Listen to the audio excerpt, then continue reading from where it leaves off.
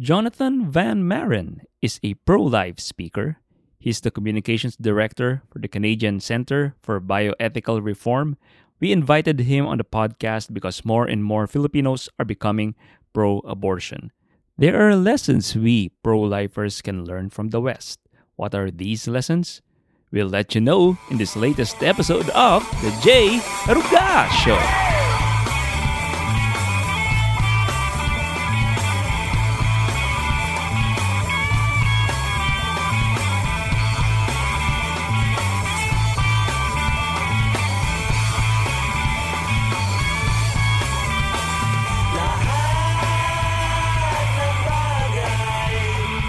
Welcome to the J. Aruga Show. Our guest today is a public speaker, a writer. He has written for the National Review, First Things, The American Conservative, Christianity Today, etc. And there's still a long list after that, etc. He's the communications director for the Canadian Center for Bioethical Reform. He is an author of books entitled The Culture War, Seeing is Believing, Why Our Culture Must Face the Victims of Abortion, and Patriots, The Untold Story of Ireland's Pro-Life Movement. We'll talk about the pro-life movement so that we can be informed what it is like in the West and avoid having abortion here in the Philippines. Ladies and gentlemen, Jonathon Van Maren. Jonathon, how are you? Not bad, how are you? I'm good. For those who don't know you, maybe I missed something in the introduction. Maybe you can give more or a bit brief background of yourself. Okay, like the most interesting thing about me, I suppose, is I'm married. I have two kids. I have been working in the pro-life movement full-time for just over 10 years, which has been a really incredible experience for me. I got involved in the pro-life movement in university after seeing a video of what an abortion looks like in progress, seeing what it looks like when a baby is torn apart by an abortionist, and seeing that really catalyzed me to get involved. And by getting involved, I realized how much could be done. And that's why I ended up, after I had finished my history degree, I ended up joining CCBR working full time, and that's what I've now been doing for just over a decade. Nice. You're in Canada. That's right. Yeah, I was born in the U.S. and raised on the west coast of Canada, and then moved east to start up the eastern branch of CCBR. It's like about a 6-hour flight because Canada is the second largest country in the world. How is it like living in Canada? Because I hear Canada is such a liberal state. Yeah, so when it comes, it was interesting. There was an article in a British newspaper recently that called Canada the world's first woke nation, and I think that's probably true. It's certainly true for abortion. We have the most liberal abortion laws in the world, and that we have no abortion laws whatsoever. Abortion is legal throughout all 9 months of pregnancy in this country. For any reason or for no reason at all. Every one of these abortions is funded by the taxpayer. And our current Prime Minister, Justin Trudeau, uses abortion on the campaign trail as something that he says we don't have enough access to. So despite the fact that we have 100,000 abortions every year in a country of just shy of 35 million people, the Liberal Prime Minister not only refuses to consider laws like were proposed recently banning sex-selective abortion, but instead says we don't have enough abortions in this country, and recently gave the University of New Brunswick over $300,000 to research how they could get more abortions in the Maritimes. Ooh. We know how it happened in the U.S. The turning point is Roe v. Wade. What then is the turning point in Canada? How did abortion become legal there? So the turning point in Canada is actually a couple of years before the U.S. In 1969, actually. It was decriminalized as part of a massive omnibus bill, which is when they take a piece of legislation and they pack all sorts of different things into it, and they pass it as one package. And that omnibus bill was actually put forward by Justin Trudeau's father, Pierre Trudeau, who also served as Prime Minister of Canada. And among many other things, it decriminalized certain sex acts, it liberalized marriage laws, and then it also decriminalized abortion. So abortion went from something that was considered a criminal act and had for the entirety of Canadian history to something that women could apply for, and a panel of doctors at the hospital would decide whether or not she was eligible for abortion. And then those laws were challenged by the abortion movement in Canada between 1969 and then in 1988, our Supreme Court threw out Canada's abortion laws, and we've had no restrictions on abortion ever since then. And it's not really a gradual change in culture, or was it like before the abortion laws, a lot of people are opposing it first, then there's a gradual shift, maybe some from the feminist movement. Yeah. So I think it's fair to say that when abortion was decriminalized in 1969, that the majority of Canadians were still pro-life. But basically, pro-life energies focused mainly on getting control of these panels of doctors that had to prove abortions at hospitals, because if you had control of these panels, then that basically meant that you could dictate whether or not abortions took place. And during this time, in 1970, there was a cross-country caravan of pro-abortion feminists who did activism from Vancouver all the way to Ottawa. When they got to Ottawa, they dumped a black coffin filled with illegal abortion instruments in the Prime Minister's front yard. And then they chained themselves to the railings inside the Parliament buildings and actually shut down Parliament for the first time in Canadian history. So there was a robust movement that championed abortion rights from 1970 all the way till 1988. And the Supreme Court case that was a catalyst for all of Canada's abortion laws being tossed out was actually an illegal abortionist named Dr. Henry Morgentaler, who would open these clinics, perform abortions illegally, get arrested, and then have his case tried in the courts over and over again. So yes, there was quite an active movement that was working to make this happen and working to ensure that the politics of the issue continued to shift in their direction. Yeah, because I saw the movie Roe v. Wade, the one with Jon Voight. I'm not sure if you saw that already. From that movie, I'm not sure how accurate the depiction is, and it's on the U.S. side. And sometimes I might have my own biases when watching something, but it seems that the pro-abortion movement in there resorted to a lot of, let's say, deceptive tactics during those times. Yeah, so the movie, I thought the movie was pretty terrible, but it was actually remarkably accurate. As in, I thought it was terrible, and then I thought it was very unconvincing. Maybe because I've seen so much footage of the real people that they were playing, and so the acting just came off as horrifically wooden. But ironically, a lot of the most shocking things in that film were true. So Dr. Bernard Nathanson, who wrote a book called Aborting America, The Hand of God, a whole bunch of books, was a former abortionist who did abort over 50,000 children, ran one of the biggest New York abortion clinics for years, aborted his own child, and then after seeing an abortion procedure unfold on ultrasound, had a radical conversion to the pro-life point of view, and then ended up traveling not only across the United States, but around the world, advocating for the pro-life perspective. And interestingly, Dr. Bernard Nathanson, who's played by Nick Loeb in the film, came to Canada and debated Dr. Henry Morgentaler on TV about this exact issue. You have a former abortionist and an abortionist debating this on TV. And at one point, Dr. Henry Morgentaler said, "Well, we're both doctors." And Dr. Bernard Nathanson replied, "No, I am a doctor. You are an abortionist." And it was quite a compelling line. So no, most of the facts about how the abortion movement invented the number of illegal abortions, for example, how they worked to get the feminist movement to adopt abortion as an issue when it previously hadn't been one of their key issues, that's also true. That story is told in the book Subverted by Sue Ellen Browder. So most of the craziest conspiratorial stuff in the film actually did happen. Okay. So they said they invented the percentage of doctors in favor of abortion. They invented the number. Well, they invented the number of people in favor of abortion, the number of doctors. They invented the number of back alley abortions. And then what they did, right, was they would look for difficult cases in order to sway public opinion. So in the United States, that was Jane Roe or Norma McCorvey. And they basically said she was a rape victim from Texas who needed an abortion. She actually hadn't been raped and didn't get the abortion because the case took longer than that. And you see, wherever they try to legalize abortion, this is a key tactic, right? So in Argentina, every couple of months, you would see them put forward another tragic case, and they would often hide the details. And the whole purpose of the case was to try and sway public opinion in favor of legal abortion.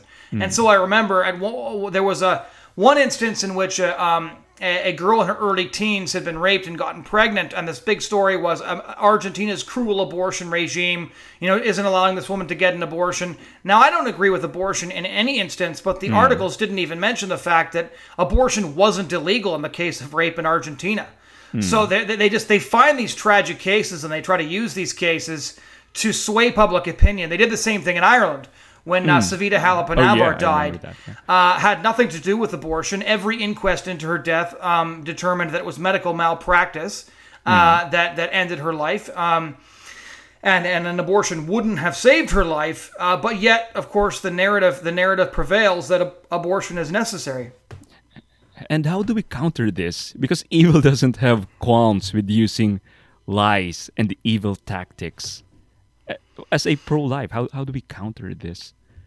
Well, it's incredibly difficult, but I think we can see from a couple of countries what's necessary. So in the United States, for example, while polling on every other issue has shifted steadily in a progressive direction, the numbers of pro-life versus pro-choice people has held very steady, if not moved slightly towards the pro-life position in 50 years of this debate, which is really incredible when you consider how far to the left society has moved on almost every other social issue. Yeah. In my last book, Patriots, on the Irish pro-life movement, I actually go through how they managed to maintain a pro-life culture for so much longer than everybody else did, and then how the deceptions of the progressive media and abortion activists led to legalization. But what struck me as very interesting is that one of the reasons Ireland remained abortion-free for so many decades was because they were proactive.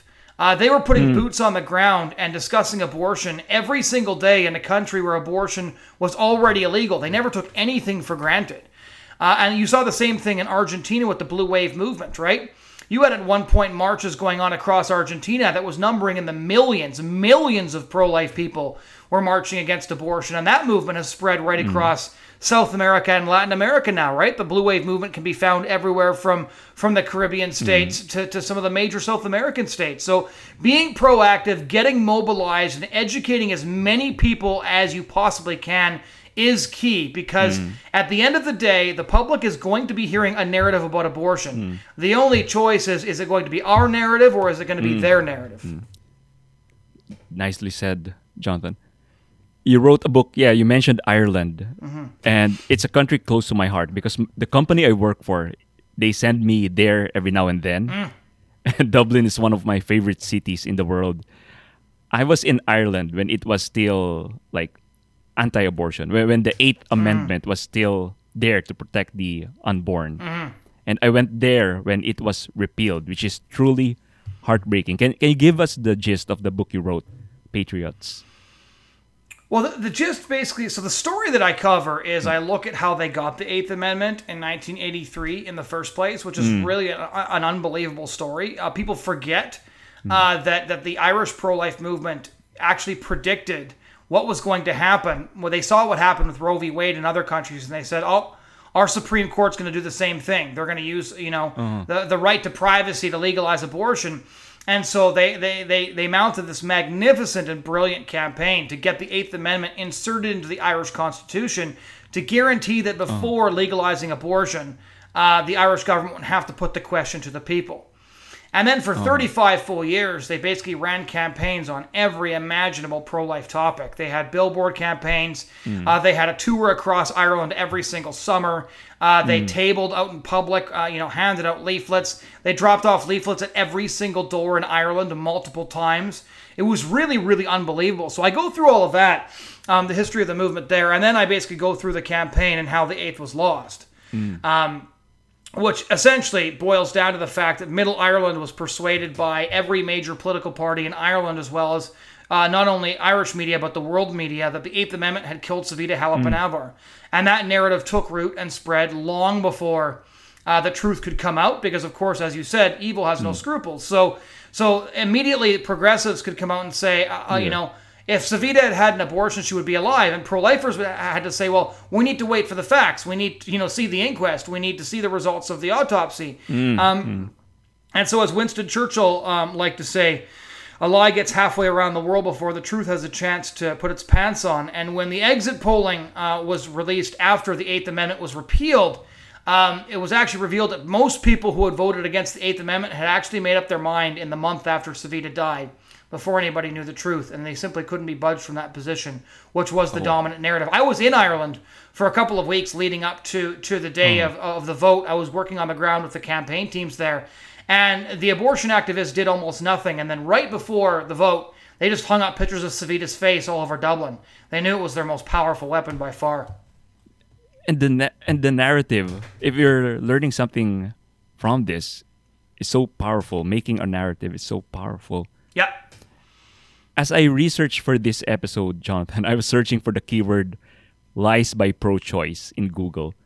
The search returned articles entitled The Hypocrisy of the Pro-Life Movement, Crisis Pregnancy Center Lies, and all those stuff. So you'd think it would return like thousands of articles written by pro-lifers. Has it been harder now in the fight for life with big tech on their side and the media on their side?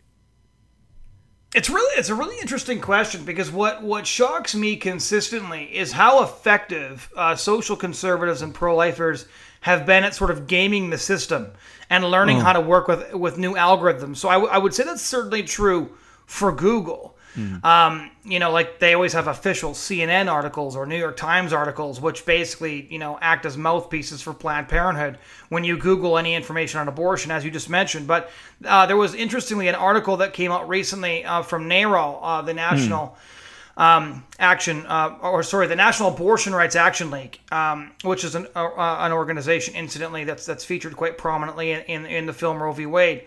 And interestingly, NARAL was working on how to better get out their messaging on social media, because they said that the pro-life groups have been incredibly effective at shaping the narrative on abortion on Facebook, on Twitter, on even Instagram and TikTok, whereas abortion groups were having a hard time getting traction. So even though you have all these mainstream media platforms doing their best to push these messages out there, pro-life groups have been doing a very good job of it. And part of it is because like Ben Shapiro on the Daily Wire get more reach on Facebook daily than the New York Times, the Washington Post, and the LA Times put together. And so when you have platforms like that pushing the pro-life worldview, we end up actually being pretty competitive on social media. So what I would say is, yes, big tech censorship is very real and quite obviously real, as your experience Googling proved. But also, to be more optimistic, pro-lifers have done a very good job of gaming the system, so to speak, and working around censorship and ensuring that our message is getting to millions of people. And that's the key. Always be proactive. Like Shapiro was proactive in making Daily Wire, the company, to counter these giants, CNN and the other news stuff. So that's the key. Very much so, yes. Yeah. I was watching the Friends reunion a few months ago. I'm not sure if you were a fan of Friends back then. It just occurred to me when, I'm not sure if you know, like Rachel, Jennifer Aniston. Right. So her character is Rachel. When she got pregnant accidentally by Ross, it's surprising that abortion is not an option for them during that time. And there's also this scene with Monica and Chandler adopting an unwanted twins. So the mother went through the pregnancy and didn't abort the children.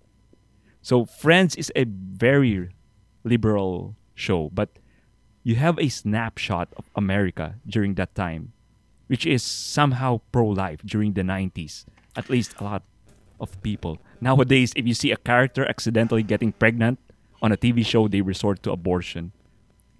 Well, that's actually very, very recent. So Friends is an interesting case study because Friends pushed the envelope on anything. It had the first gay wedding on TV. And essentially, like, Friends was hugely contributed to the sexual revolution and hugely contributed to mainstreaming the worldview that made abortion necessary, so to speak. But one of the there was actually an article written by, I believe, Jonah Goldberg in the National Review quite a few years back. I remember having it sent to me at university by the TV critic of the newspaper I was working for. And he basically explains that, like, a lot of TV shows and Hollywood films simply didn't want to include abortion because nobody goes to their entertainment to be like. confronted with an ending that nobody thinks is happy. And he went through a whole series of films where abortion is considered taboo.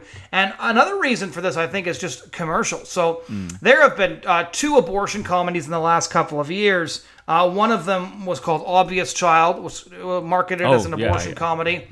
The other one, it's bothering me that I'm forgetting about it because I actually wrote a review of it for National Review. Is it the one with the road trip? Yeah, that's the one. But the title is slipping my mind for a moment. But anyways, you have to come to the conclusion that you reviewed but it. that abortion just it doesn't work because abortion isn't funny, and nobody thinks it is, right? And so. Maybe like Louis C.K. or one of these guys could get away with making dark jokes about it, but, people are laughing in spite of themselves. And so nowadays, there's a huge push by Planned Parenthood to normalize abortion because, the LGBT lifestyle was so successfully normalized by TV hosts, by TV shows, by film. Hollywood and the entertainment industry has been one of the most powerful tools to tell the stories of that the LGBT movement wants told and to normalize them in the minds of the American public. And now the abortion industry really wants in on that too. It's just a lot different because nobody wants, lots of people want to watch a film about, like Knocked Up where, 2 people have a baby and struggle to take care of the kid. Nobody wants to just watch a film where, guy meets girl gets pregnant, girl aborts baby, right? Nobody wants to watch that movie.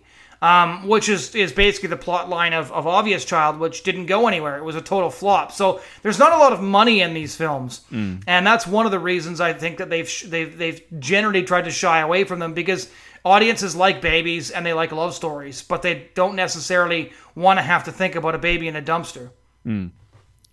Let me tell you where we are in the Philippines with regard to abortion. Because 10 years ago, I never thought that there's a need to defend the unborn here in the country.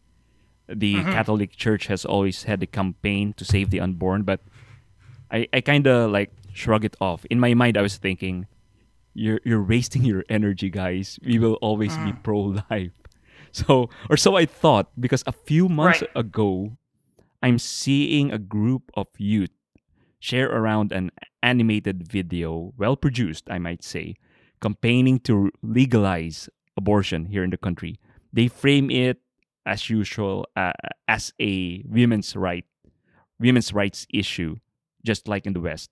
And when I look at Facebook comments whenever abortion is discussed, I see a lot of Filipinos now defending abortion. All of a sudden, I realized that we need to brush up on our defense of the unborn. So that's where we're heading as a country. Yeah, being proactive is so essential because we do have the best arguments, and their arguments really haven't changed in 40 years. But I don't know much about the Philippines. I know a lot about the pro-life movement in a lot of countries, but I know next to nothing about the abortion debate in the Philippines. But I would assume that the tactics of our opponents are going to be very similar to how they've been literally everywhere else. The pro-life movement in Argentina is phenomenally different than the pro-life movement in Ireland, which is very different than the American pro-life movement. The one commonality all of them have is abortion groups look for a human face, that they can show to the public and say, this person has been victimized by abortion laws, therefore abortion laws are cruel and must be abolished. Whether it's Savita, whether it's Norma McCorvey, whether it was the underage rape victim in Argentina, that is what they're looking for. There was evidence in Ireland that they were actually trawling hospitals looking for a victim that they could use. And in several instances they tried, and with Savita they were finally successful.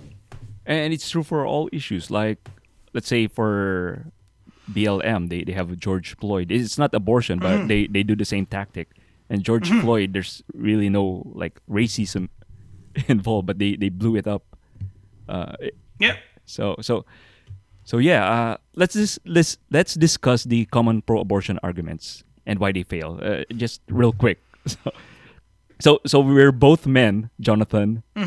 Do we have a say in this topic? Because they say we don't have a uterus, so we don't have to give our opinion on this. What Well, arguments don't have genitals, so that's a terrible argument just to start with. Also, the Abortion Rights Coalition of Canada just attacked Justin Trudeau for saying that men should shut up because only women can get pregnant. Because you're forgetting that it's 2021 and men can get pregnant now too. In woke crazy town. Anyway, I have a few answers to that question. The first is that every child has two parents. And that the idea that a father should be sidelined and should have nothing to say when he wants to stand up for his child is repulsive. Second of all, I've talked to thousands of women about the issue of abortion, and one of the things that I've come to firmly believe is that one of the reasons so many women have abortions is because so many men refuse to stand up and promise to take care of them, to take care of their child. And the problem with the abortion debate is that there are too few men involved, not too many. And I think that if every man stood up and promised to take care of the mother and child, we'd see the abortion rate plunge overnight. I bet it would get chopped in by far more than half. I would guess roughly around 70%. So that's why I would say men are more necessary than ever in this debate. And that when they say, oh, you don't have a uterus, you don't have opinion, that's a shut-up tactic, because abortion groups want men to speak out when they support abortion, and they don't want men to speak out when men don't support abortion. So it's just shut up and please stop, ruining our business model that tells women that we're there for them and men aren't. I'll try to state the pro-life position in my own words. Let me know if I got it right or it can be improved. Like, premise 1, it's wrong to kill an innocent human being. Premise 2, the preborn child is a human being. Conclusion, hence, it's wrong to kill the preborn. So does it sound like correct? You've been reading your Scott Klusendorf.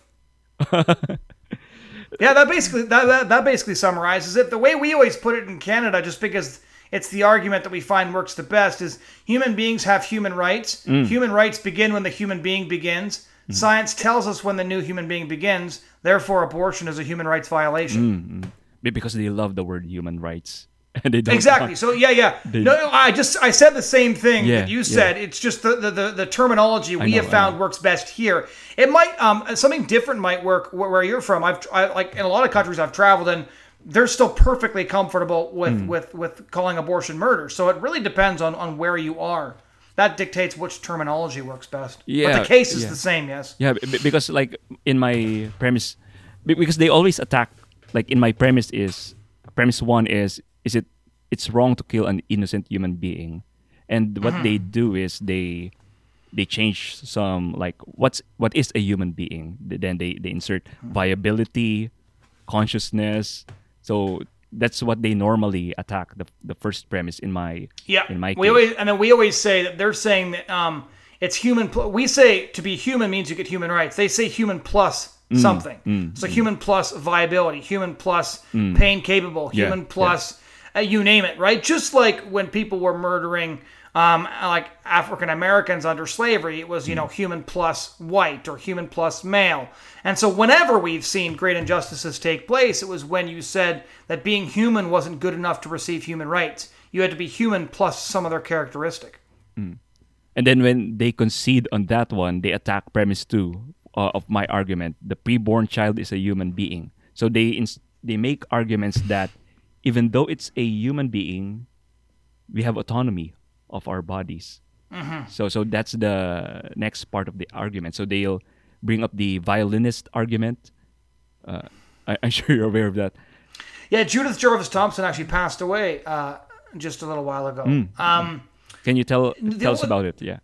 And the interesting thing about to summarize the violinist analogy, it's like what if you were knocked out and you woke up and you were hooked up to a world famous violinist, and they said you have to remain hooked up to this violinist for 9 months because you were sustaining that violinist, and then they basically ask, so do you have a moral obligation to stay connected to that violinist, or could you walk away? Now, the analogy breaks down immediately because abortion isn't comparable to being hooked up to a stranger, for one. We're talking about your own child who's conceived and living in your womb, and the womb is made for the baby. So the baby is where it belongs. You're not being hooked up to some foreign person.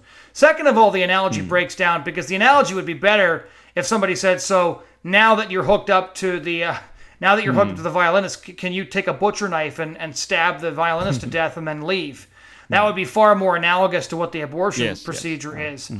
But again, it's fundamentally just a misunderstanding of what autonomy means as well, because we all agree that there are limits placed on our autonomy when our actions hurt somebody else. And no time has that been more apparent than during the COVID-19 pandemic, when entire societies collectively agreed, with growing protest, that we could shut the whole economy down and lock everybody in their homes to protect the weak and the vulnerable. At least that was the reason that was used. So our governments, even pro-abortion governments, indicated that they don't believe a word of their pro-abortion autonomy arguments, because the second it came down to discussing, well, what happens if the weak and the vulnerable, the elderly and the sick, are uniquely susceptible to this disease, what should our response be? And they say, shut everything down. Not just for 9 months. We're going on a year and a half now. Okay. The things we discussed are philosophical reasons and arguments. I don't think the street level pro-abortion advocate might have these reasons after all. What are the common defense of the pro-abortion people let's say the one you meet on the street? What are so autonomy is pretty common, but it wouldn't be worded that intellectually, right? I've only ever heard Judith Jarvis Thompson get referred to on a North American university campus. So I've heard that a handful of times there. But the my body, my choice thing, I think, is pretty common and standard everywhere. The number one reason you're going to get is the case of sexual assault, because it's obviously the case that people have the most empathy for, and very understandably so.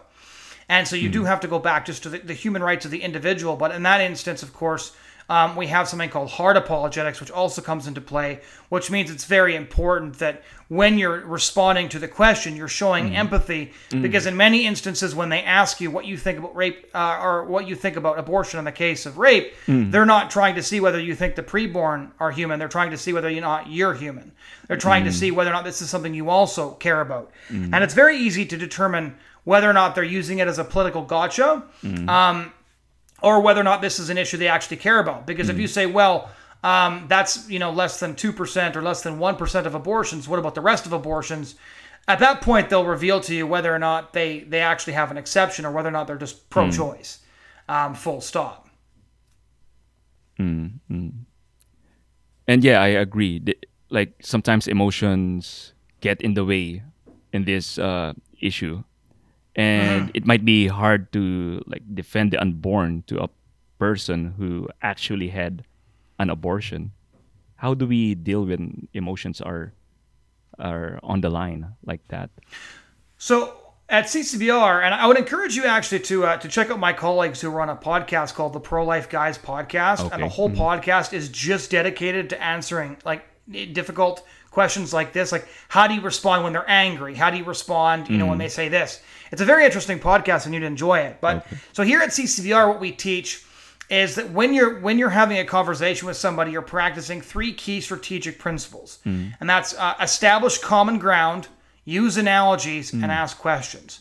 So you use common ground right away. So to give you an example, I've had people come up to me and say what about all the kids in foster care? Why don't you care more about them? And I could be like, of course I care about foster kids, and I could get defensive, or I could say, I totally see where you're coming from. You're coming from the same place I am, which is you really care about hurting kids, right? You're establishing common ground so that you can use that common ground as the basis of a conversation, and then using analogies, as we discussed. And that's just important to do so that you can help them understand what they're saying. And what they're actually getting across. And then asking questions is really, really good, because it's the Socratic method, right? By asking questions, you can slowly lead them to see their own inconsistencies. And I've had many conversations about abortion where the person ended up defeating his own arguments as he just answered my questions one by one.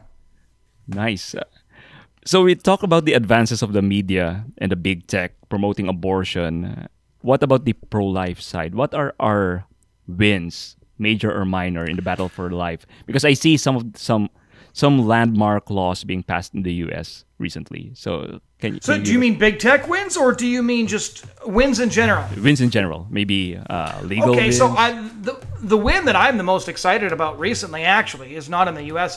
It's in Honduras, where you saw a couple of countries when Argentina legalized abortion by a very narrow margin, I might add, because a number of politicians were basically browbeaten by the president, who spent an enormous amount of time trying to switch a couple of votes so that he could legalize abortion after they had just voted against it in 2018, only a couple of years ago. But there was a lot of progressive newspapers like The Guardian predicting that this was going to, create a wave, a green wave across South America and Latin America of abortion legalization. Instead, you had countries passing what they called shield laws, which basically made it impossible to ever legalize abortion. One of the laws dictated that in order to legalize abortion, you would need, I forget what the threshold was, but a staggeringly high threshold of Congress in order to get it legalized. Basically, they made it more or less impossible that abortion laws would ever be repealed. So far, in response to the tragedy in Argentina, we've seen nations not move in that direction, but instead recognize that the abortion industry wants to win by hook or by crook, that they have foreign NGOs on their side, that they have the media on their side, and that they have to take measures to protect themselves, just like Ireland did back in 1983. So it's been not only encouraging, but exciting to see nations take these solid steps. There's also a couple of places in Latin America where it seemed as if abortion was going to be legalized and has not been, that the presidents have backed off of those promises. So abortion activists are very frustrated at the moment. In the United States, in terms of good news, we've seen, at last count, it was more than 550 pieces of pro-life legislation tabled since January. And we see abortion once again headed to the Supreme Court, where Roe v. Wade could be either hollowed out further or possibly overturned. So there are definitely some very encouraging things happening. Thanks. As we wrap it up, Jonathan, I just want to ask if you can summarize what can we learn from the West to avoid abortion. Maybe you already mentioned it, but let's just summarize. How can we avoid it in the Philippines? Or maybe imagine if you got a time machine and you went back to pre-abortion Canada. What would you tell a country that doesn't have abortion yet and they're contemplating to have it legal? That's such an interesting question, because if I could go back to pre-abortion Canada, I would say something very different than I would say now, because the technology is so different. So this makes it a particularly interesting question, because I'm operating in dual realities as I try to answer it. Honestly, I think the best two examples right now, although it's a sad irony that both of them ended up being defeated, is Argentina and Ireland. When I look at how proactive they were. So one, mobilization is key. The pro-life message has to be visible and it has to be blunt. So the public needs to know what abortion is. They need to see abortion victim photography. They need to see photographs of dead babies. They need to see the truth about what abortion actually is. Because if they know what abortion actually is, then when they hear the term pro-choice or my body or my choice, they know what we're actually talking about. Because abortion activists win when we talk about choice. But pro-life activists win when we talk about what is being chosen. And as long as the victim of abortion remains hidden, it's very, very easy for them to be able to pretend that abortion is about compassion rather than about killing. So it is so important that we establish in the minds of the public what abortion actually is, who the preborn are, and what abortion actually does to them.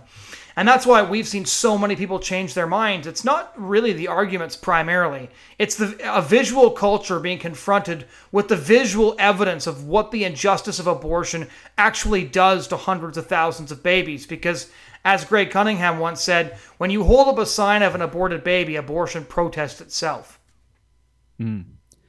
Jonathan, thank you very much for your time. I know you're a busy man. Thanks. No, I very much enjoyed coming on. Thank you so much for what you're doing out there. Your questions were phenomenal, and it's just so important in all these countries around the world that guys like you are standing up and starting to do the hard work of confronting the culture with the truth. Please invite the audience to your work and your social media page. Yeah. So you can find me at thebridgehead.ca is where my writing is, and I have a Facebook page. Just search for my name, Jonathon Van Maren. Okay. And thanks for being a blessing. Pro-life is just one of your many topics, but you also engage in like on the culture war. I see you. Yeah, well, the world has gotten a lot crazier all around us. And so understanding the culture war, just for me especially, was important for understanding how we got to where we are with abortion in the first place. Yeah, I see you have like a talk about like the transgender movement. I've been telling this to my audience because we don't have any of the leftist ideologies here yet. But as time goes by, many kids are pushing these ideologies. And and I tell them, before you suggest and do the experiment here in our country, there are already a lot of other countries who tried it and kind of destroyed their society because of it. So why do we want these ideologies here? So so important to be vigilant. Yeah. Hey, Jonathan, hope we can invite you again soon to discuss other topics. For sure. Anytime. All right. This has been another episode of the J. Aruga Show. At the end of the day, it will be night. Goodbye.